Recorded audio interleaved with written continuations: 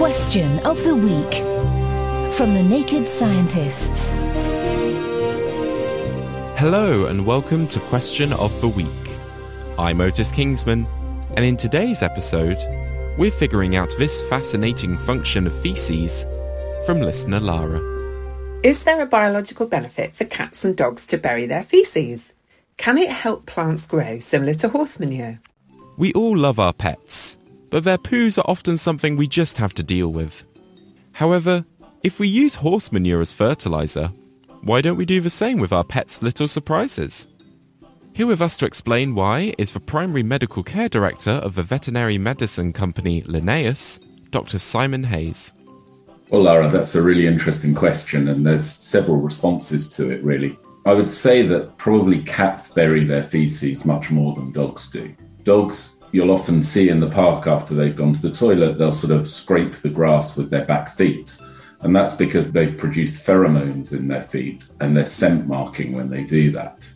Cats, however, are very fastidious animals. And you'll often, whether they're using a litter tray or the soil outside, you'll see them burying their faeces. Now that stems back from the fact that the wild cats are very concerned about being seen and being known that they're there. So they're trying to protect themselves from predators, and they're trying to let their prey know that they're not there.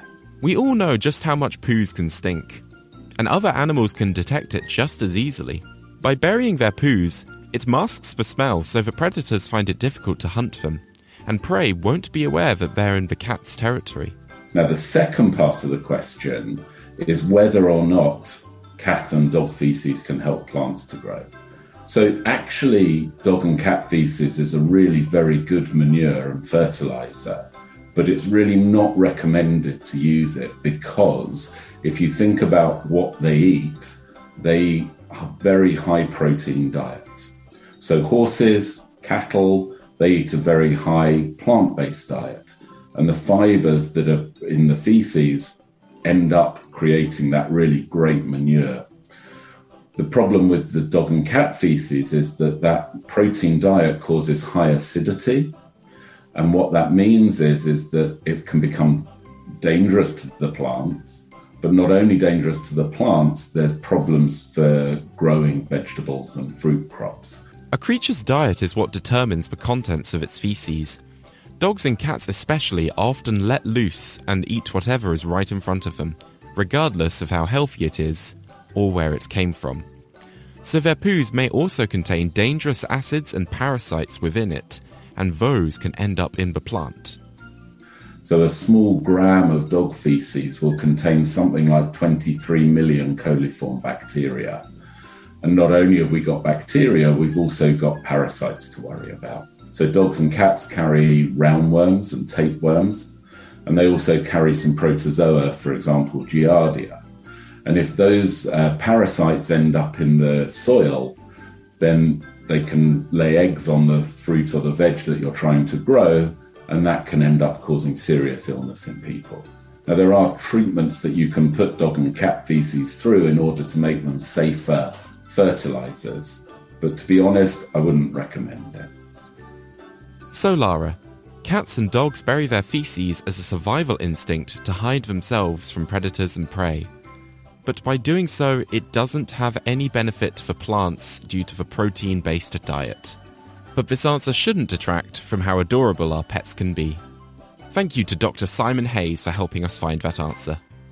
Next week, we're finding the explanation of this major medication method from listener Candy. I have hyponatremia, and it's a result of a medication. How does a drug stop your body from using or absorbing all of the salt that you consume? If you at home have a question, submit it to our forum, nakedscientists.com/forum, or email us at chris@nakedscientists.com. Alternatively, you can pop it on our website, nakedscientists.com. I'm Otis Kingsman. Thank you for listening, and I'll speak to you next time. Question of the Week is part of the Naked Scientists podcast and supported by the Wellcome Trust and UK Fast. Look us up online at nakedscientists.com.